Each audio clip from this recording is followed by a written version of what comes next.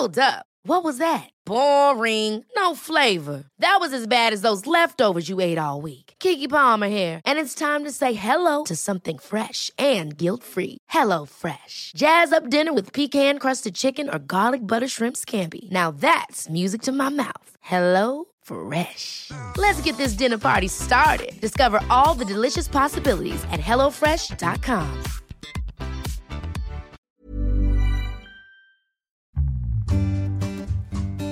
Shares for Beginners. You wouldn't go drive a race car without reading the manual and really learning and practicing how to drive it. Same for investing. You know, this is your money, this is your hard-earned money, and this is your livelihood and the wealth you want to build over a lifetime. Start at the very beginning, as Julie Andrews likes to say, because it's a very good place to start. But because without those fundamentals, without that foundational knowledge of how things work, when things don't go the way you think they're going to go, you're going to find yourself in a panic situation. That's not the way you want to feel as an investor. G'day and welcome back to Shares for Beginners. I'm Phil Muscatello. Is there poetry in the stock market? And if so, who's the bard of the bourse? My guest today, while maybe not Shakespearean, surely has a shot at being one of the greatest living poets of the markets today. Maybe the only one. Hello, Caleb. Hello. What can I do with that intro? You got me tongue-tied. I'm so bashful, but thank you for saying so. Good to be with you. Well, it's great on your podcast. I've heard a lot of your poetry on the podcast, and I think the markets need a little bit more poetry in them. No question about it. We got to bring some sort of backbeat to this market, some blues, some rock and roll, some classical, and some jazz. It's got it all. Caleb Silver began his career producing wildlife documentaries in South America and the American Southwest. His career in business news began at Bloomberg, after which he joined CNN, serving as senior producer for The Situation Room with Wolf Blitzer. He's been the executive producer of CNNmoney.com and director of CNN's US Business News. And now he's the editor-in-chief and senior vice president at Investopedia, in which role we now welcome him to the podcast. So tell us a bit of the history of Investopedia, Caleb. Investopedia's history runs really deep. A lot of people don't know this, but the site was founded in 1999 in Edmonton, in Alberta, in Canada, by four gentlemen who had this great idea because internet stocks were popping at the time. We were right in the frothiness of the dot-com bubble, and business networks like CNBC and Bloomberg, where I originally worked, and others were starting to become more and more mainstream, and were starting to speak in the vernacular of the stock market and in what sophisticated investors use. Those words, EBITDA, earnings, gross profits, margins, became part of just the national conversation. So they said, why don't we put together a dictionary on the internet? And there's this company down in Mountain View, California called Google. They're trying to index the internet. Maybe if we put the definitions for some of these terms to help people sort through the jargon, maybe this Google company might point to it. Turned out to be a fantastic idea. They added some test prep for brokerages, for Series 7, for banking, for getting into finance as well. So then they had the definitions, a great foundation for a website, plus the test prep that were really helping people understand the financial world and then get into it if they wanted to pursue a career as an investor or in banking.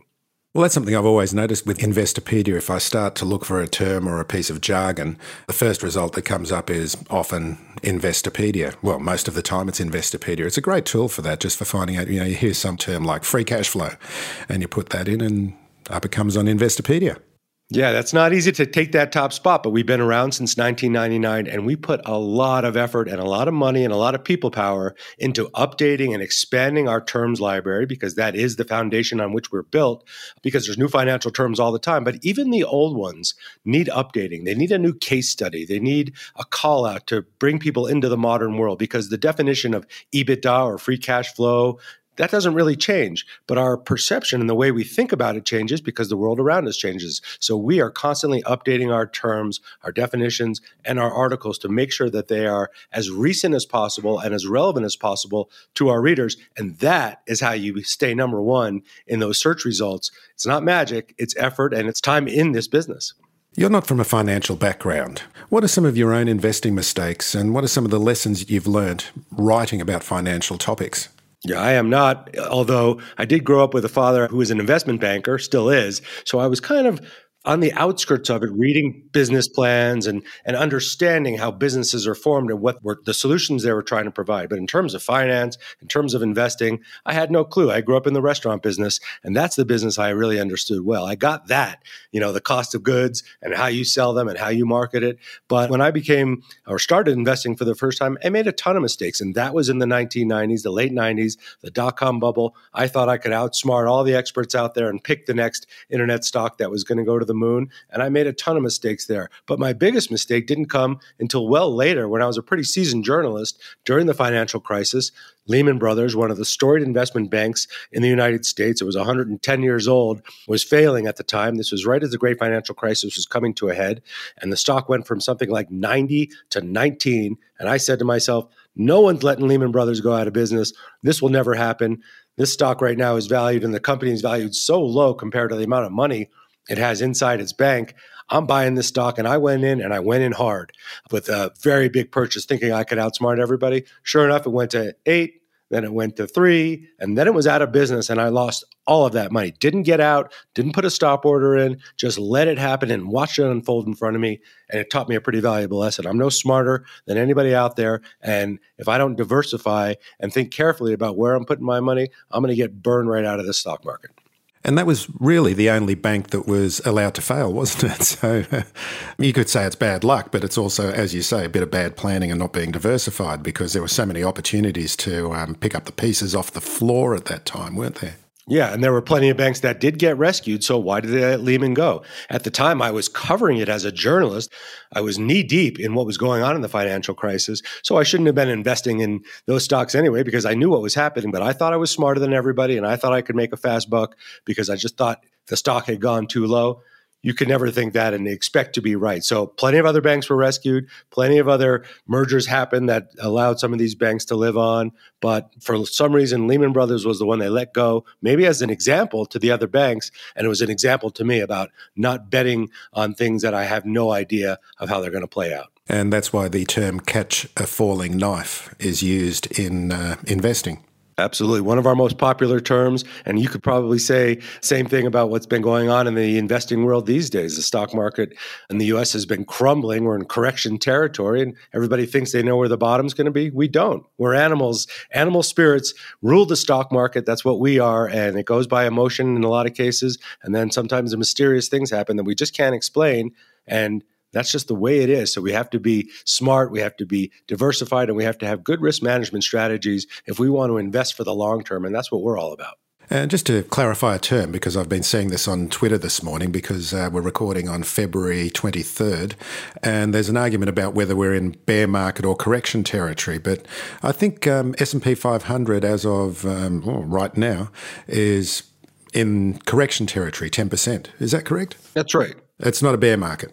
No, a correction is a 10% drawdown from the most recent highs for an index, for a stock, for a commodity. That's a correction. A bear market is a 20% or greater decline from recent highs. But if you look inside the stock market, there are bears roaming all over it. Half of NASDAQ stocks in the big NASDAQ index are down more than 50 or 60%. That's not only a bear market, that's almost a depression for some of those stocks. So bears are roaming everywhere. You don't have to have it in one of the big indexes to know that it's happening. And if you look in cryptocurrencies, it's just been ravaged. So that is more than a bear market. That is an angry market there that you might call a depression for some of those assets. And that's where we circle back to our first point, which is don't catch falling knives. That's right. Don't try to catch a falling knife. Don't try to time the market. We always say time in the market is better than timing the market. And when stocks or securities or whatever you're invested in starts falling precipitously, it's not a great time to sell. It's also not a great time to buy. You got to let things shake out a little bit. And right now we're in that period where anything can happen. And it's happening pretty quickly out there. But these are the times that try investors' souls. So someone's coming into the market today and they're listening to the podcast because their interest has been piqued. They've realised they've got to get their financial act together. What's the best way to get started right now?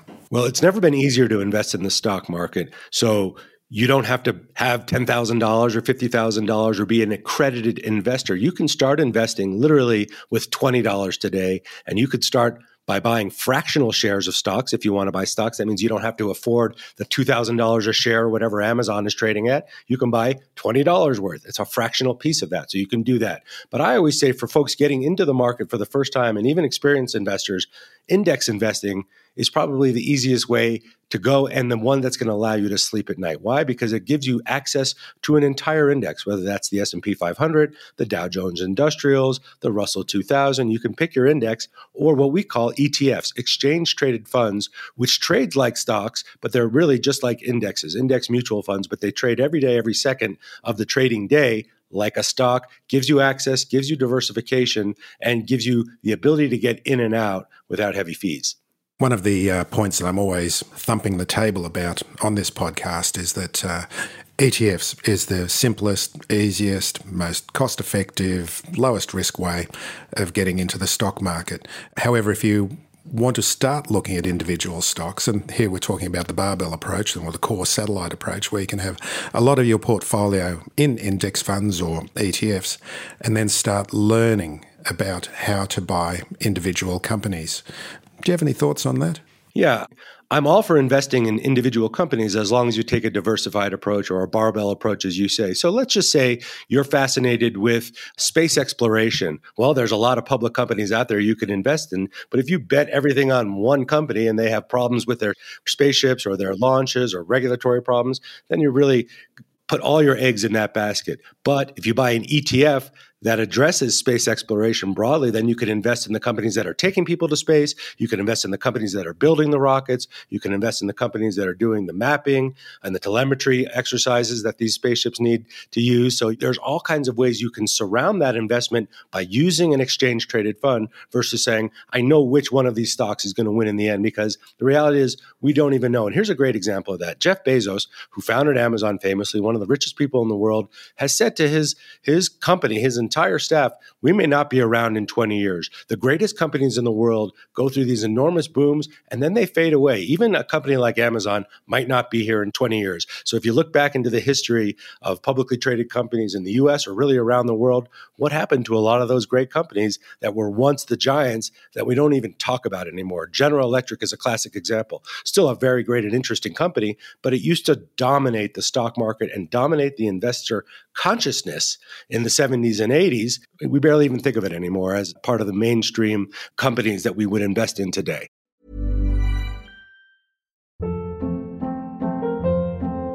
Hold up. What was that? Boring. No flavor. That was as bad as those leftovers you ate all week. Keke Palmer here. And it's time to say hello to something fresh and guilt-free. Hello Fresh. Jazz up dinner with pecan-crusted chicken or garlic butter shrimp scampi. Now that's music to my mouth. Hello Fresh. Let's get this dinner party started. Discover all the delicious possibilities at HelloFresh.com.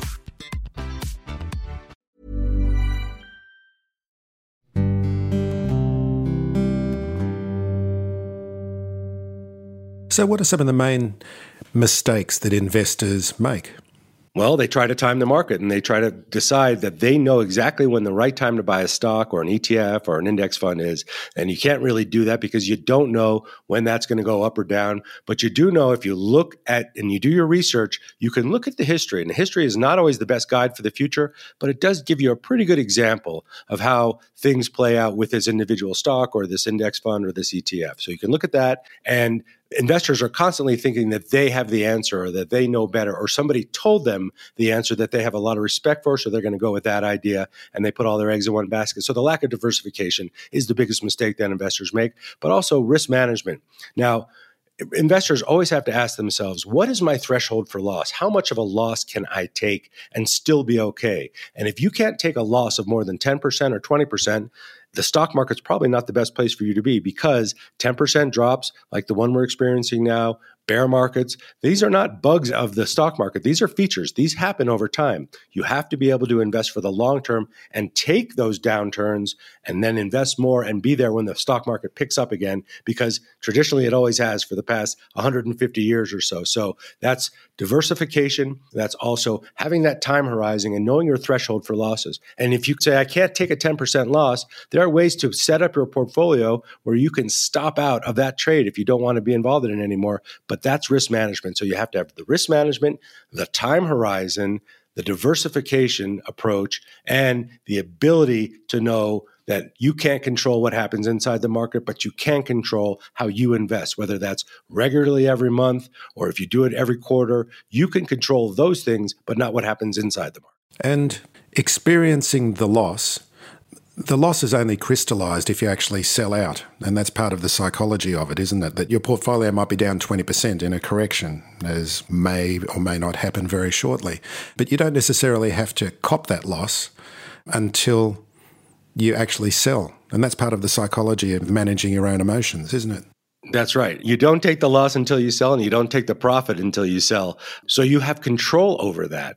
And that's one thing that investors don't realize. And a lot of people will say when the market's down like it's been lately, oh, my 401k's in tatters. Well, yeah, it is on paper, but you also are not cashing out your 401k tomorrow unless that's what your plan is. And if that's what your plan is, you shouldn't have been so heavily invested in the stock market anyway. So you have control over when you buy, when you sell, and you don't realize the losses or gains until you actually do so. And then there are tax implications too. So even if you made a lot of money on a trade, you got to remember that you're going to pay taxes, whether those are short-term or long-term taxes. So you got to think about all of those things as an investor. But the way to do this, especially for beginners so they can sleep at night, is to buy into index funds and buy a little bit every month. We call that dollar cost averaging, one of my favorite terms, which is make it automatic.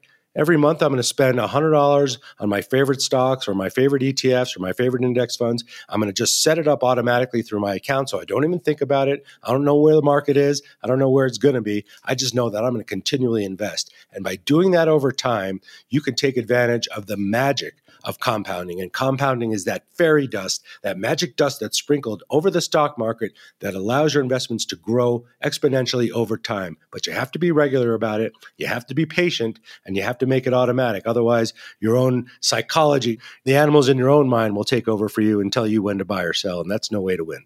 Now, you'd have a lot of experience of the data from Investopedia. What are some of the most searched terms in Investopedia? Well, it really depends on what's going on in the world. So these days, as we're looking at the situation with Russia and Ukraine, we're getting a lot of questions about the top oil producers or how much oil Russia exports or how to trade this spike in energy prices or how to trade against it. So we have some opportunistic readers who are always looking for the angle of how they should play it. But we also have people who are coming to us constantly just to learn, what does this mean?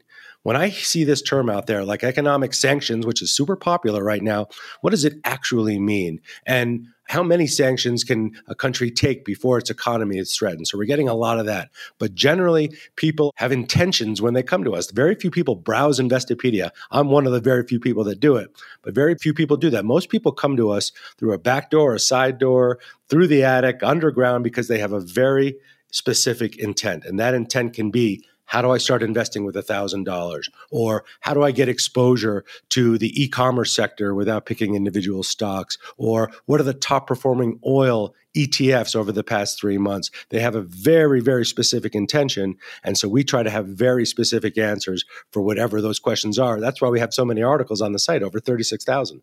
So which parts of Investopedia are most useful for beginners? Rather than coming in through the back door or the attic, as you say, where can we direct them straight away that will be most useful for them right now? Intro to investing, investing basics, investing fundamentals. How does the stock market work? What is a stock? You ask Google or any search engine you use those questions, you're going to see Investopedia at the top of those results, or come right to the site and type that right in our search bar. We're going to have that answer for you right then and there. So the very basics of how it works is something you should know. You wouldn't go drive a race car without reading the manual and really learning and practicing how to drive it. Same for investing. You know, this is your money, this is your hard-earned money, and this is your livelihood and the wealth you want to build over a lifetime. Start at the very beginning, as Julie Andrews likes to say, because it's a very good place to start. But because without those fundamentals, without that foundational knowledge of how things work, when things don't go the way you think they're going to go, you're going to find yourself in a panic situation. And that's not the way you want to feel as an investor. You don't have total control, but you do have control over the things that you can control. We want you to learn that through Investing Basics, intro to trading, intro to investing. How do I start investing with $10,000 or $1,000? All of that will put you on the right path. And then when you're in that article, you're going to see on the left margin of that, you're inside a journey, because we know that people have a very specific question, but it's usually tied to another question. So we try to put our content together in a way that makes sense for the reader, so that if you've asked us that question, how do I start investing $1,000? We're going to give you the answer. And on the same page, we're going to give you a guide for your next steps. How do you sign up with an online broker? How do I do risk management in my portfolio? How do I select the right ETFs? So start in with a very basic question, and we've got a whole galaxy of information for you. So, Caleb, you've been fortunate enough to meet one of the great investors, Charlie Munger, who runs Berkshire Hathaway with Warren Buffett. And he once told you that he has no patience in life for people who don't have the capacity to change, and that you think about this as an investor and as an editor every day. Tell us about that thought. What's it mean to be open to change? Well, this is coming from Charlie Munger, who at the time I think was 88 when he told me that. He's all of about 96 years old today and still at it, still the chairman of the National Law Journal and the vice chairman of Berkshire Hathaway. And I was fortunate to go to many meetings for Berkshire Hathaway in Omaha and interview Charlie and Warren. And what Charlie was trying to say was even Charlie, who was a very wealthy man, several $1 billion of net worth, and has had a great investing career, needs to be able to change his mind when things don't work out the way that he might have thought they might. Even an investor like Charlie Munger, who's one of the richest people in the world and has decades of investing experience, needs to be able to change his mind when things don't play out the way he thought that they might. And he was talking at the time about investing in certain sectors that Berkshire Hathaway used to never touch.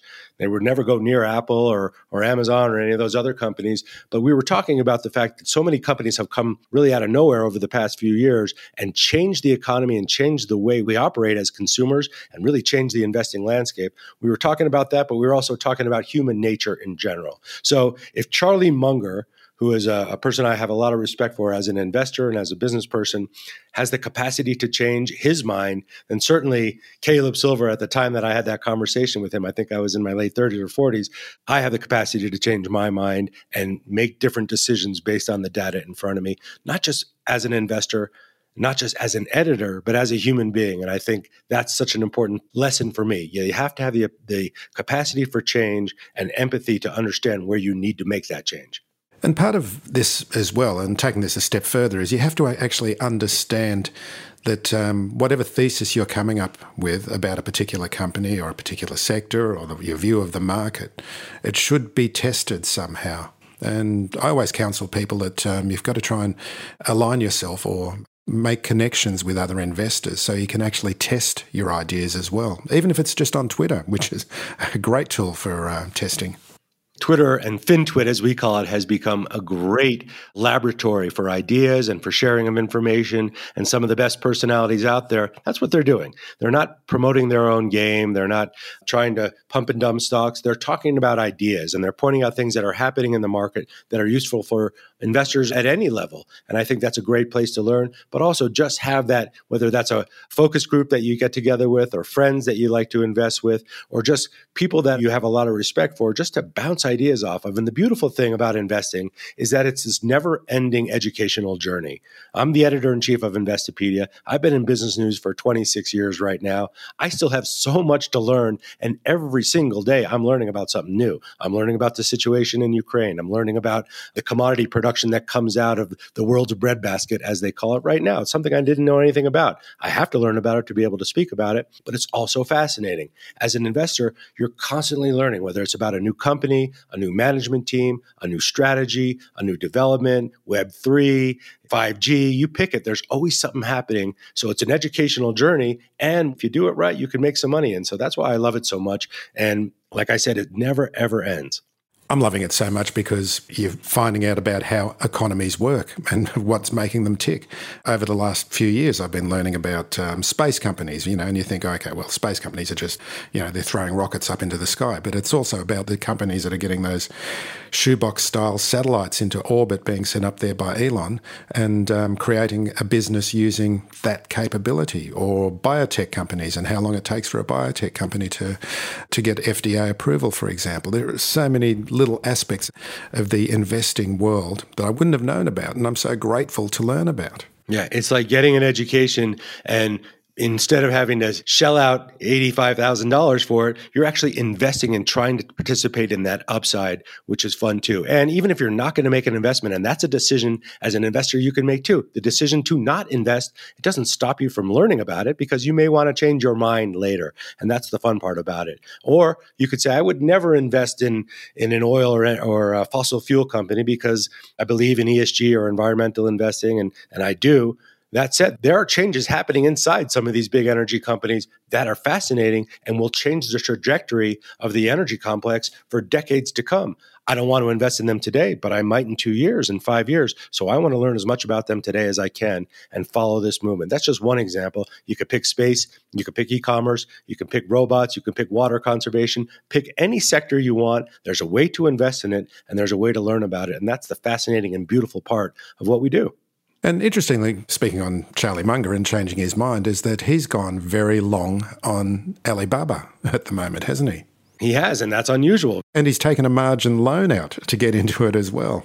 Right. You'd never think that Charlie Munger and the folks that run Berkshire Hathaway would want to expose the portfolio or even their own portfolios to the uncertainty of what's happening in the Chinese economy. But he's looking at, an economy of several billion people that is going to produce enormous wealth over the next few generations. And the company right in the middle of all of that is Alibaba, because it does have financial services. It does have this huge internet presence writ large. It's in gaming. It's in almost every aspect of modern Chinese life. And the Berkshire Hathaway crew has been invested in electric vehicles out of China before, but the fact that they would go after what we would consider an internet or fintech stock of that magnitude is very interesting right now.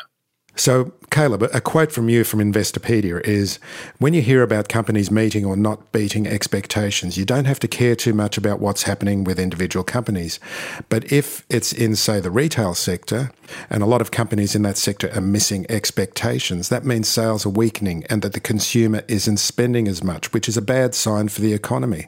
So you can get signals in all kinds of ways, can't you? And this is an example of one. Absolutely. We call that trend following. So we always get very antsy right around corporate earnings season when companies present their quarterly report cards to talk about how the last quarter went and how things are going to go possibly in the next quarter or the next year. And so much is made, especially in financial media, and guilty as charged, about those earnings expectations. Are they going to meet? Are they going to beat? Are they going to exceed? And the reality is, especially in times like this, the market is so choppy and on such a razor's edge that even companies that are producing great results for the prior quarter are getting sold off by investors because they're not hearing enough good news. They're not impressed enough. So we're in that period where nothing is good enough for investors these days, and even terrific results aren't helping the stock in many cases. So that's why I don't pay attention to too much of that, and I leave that to financial television because they have to cover the stock market like it's a game. But for individual investors like me, like us, whether a company meets or beats its expectations, if we're invested in that company, we're not invested in it for those quarterly results. We're invested in it hopefully for the long term. And we believe that it has this trajectory of future growth in front of it. And that's what we're doing as investors. We're making a bet on future profitability and future growth.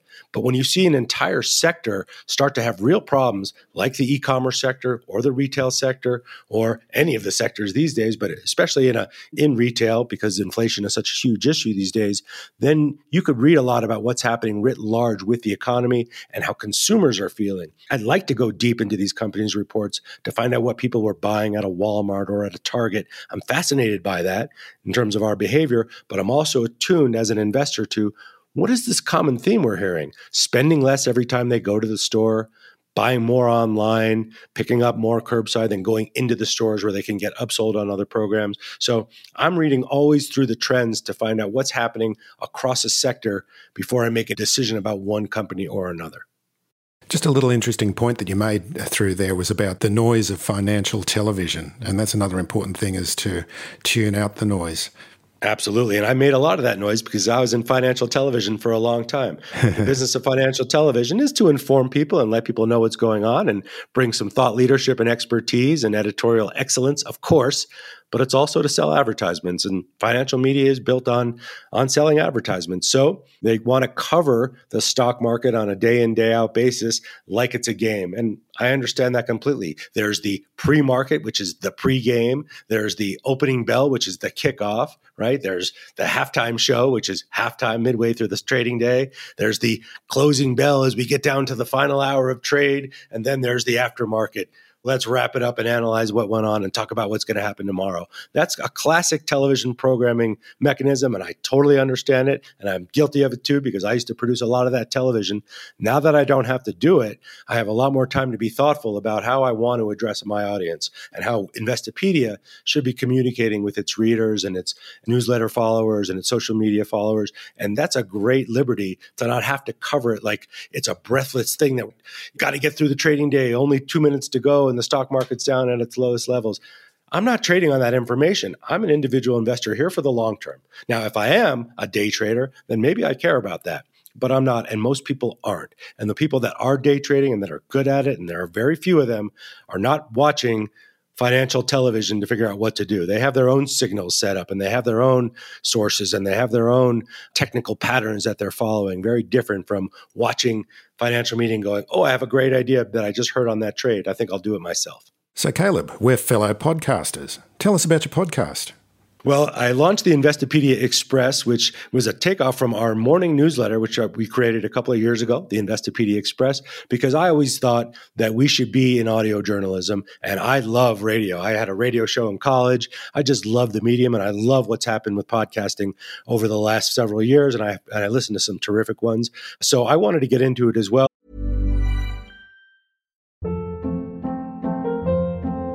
Hold up. What was that? Boring. No flavor. That was as bad as those leftovers you ate all week. Keke Palmer here, and it's time to say hello to something fresh and guilt-free. HelloFresh. Jazz up dinner with pecan-crusted chicken or garlic butter shrimp scampi. Now that's music to my mouth. HelloFresh. Let's get this dinner party started. Discover all the delicious possibilities at HelloFresh.com. And I can't help myself because I am a suffering hip hop freestyler. So I always open the podcast with a little freestyle, but I try to bring on real thought leaders, whether they are big time investors like a Ray Dalio or even a Charlie Munger, who I hope to speak to in May, but also people that are talking to retail investors and reaching audiences that we reach, but also audiences we don't reach at all. And that has been really something that I've loved to watch over the last couple of years. There is a new set of financial celebrities and influencers, some who are very good, that are reaching communities that never get this kind of information. So I'm bringing a lot of them onto my show as well. The approach I like to take with the Investopedia Express is that of the educated investor. I am not going to tell you what to buy, sell, or hold, or what to do with your money. I am going to tell you how to think through things like what's happening with Russia and Ukraine, or how to think through trading or investing through inflation. What's happened in the past? How do these things usually resolve? What do we need to know about these price spikes that could affect us as individual investors? I think education is the key to making better decisions, and that's how I've learned. So that's what I'm trying to do with the Investopedia Express, and we have some fun with it. We let our listeners recommend the term of the week, and we explain that term of the week. We always close the podcast with an inspirational quote from somebody. So we have some fun with it. It's probably the most fun I have in my job because I get to be me. And recently, we also launched another podcast called The Green Investor, powered by Investopedia, for folks that want to get into investing along with their environmental conscience. Folks, whether it's ESG or sustainable investing or impact investing, whatever umbrella you're putting it under, that is a growing field of interest among investors. I'm interested in it personally, so I created this podcast to address that need and try to educate folks on what it means to be a green investor. And guess what? I'm learning a ton in the process because I'm kind of new to it too. So Caleb, apart from the podcast, and we've already mentioned the Investopedia site, what are the best ways to find out more about Investopedia? Well, we are so easy to find on all the social media platforms at Investopedia. Find us on TikTok, find us on Instagram, find us on Twitter. We're pretty active across all of those platforms. Our YouTube channel has great investing lessons, some of the interviews we've done with celebrity investors and financial advisors, but also some really, really practical examples of how to start investing, how to trade, how to set a stop order or a limit order, the basics. So we have a lot of that available, but we couldn't be easier to find. If you know the name, you're going to find us wherever you're looking for us on the social social media platforms at Investopedia, and I'm at Caleb Silver. I do a lot of promoting of our content because I'm proud of it, and you couldn't have an easier site to find on any platform right now than Investopedia. Caleb Silver, thank you so much for joining me today. It's been a great pleasure meeting you. Thanks for having me. It's been a real pleasure talking to you.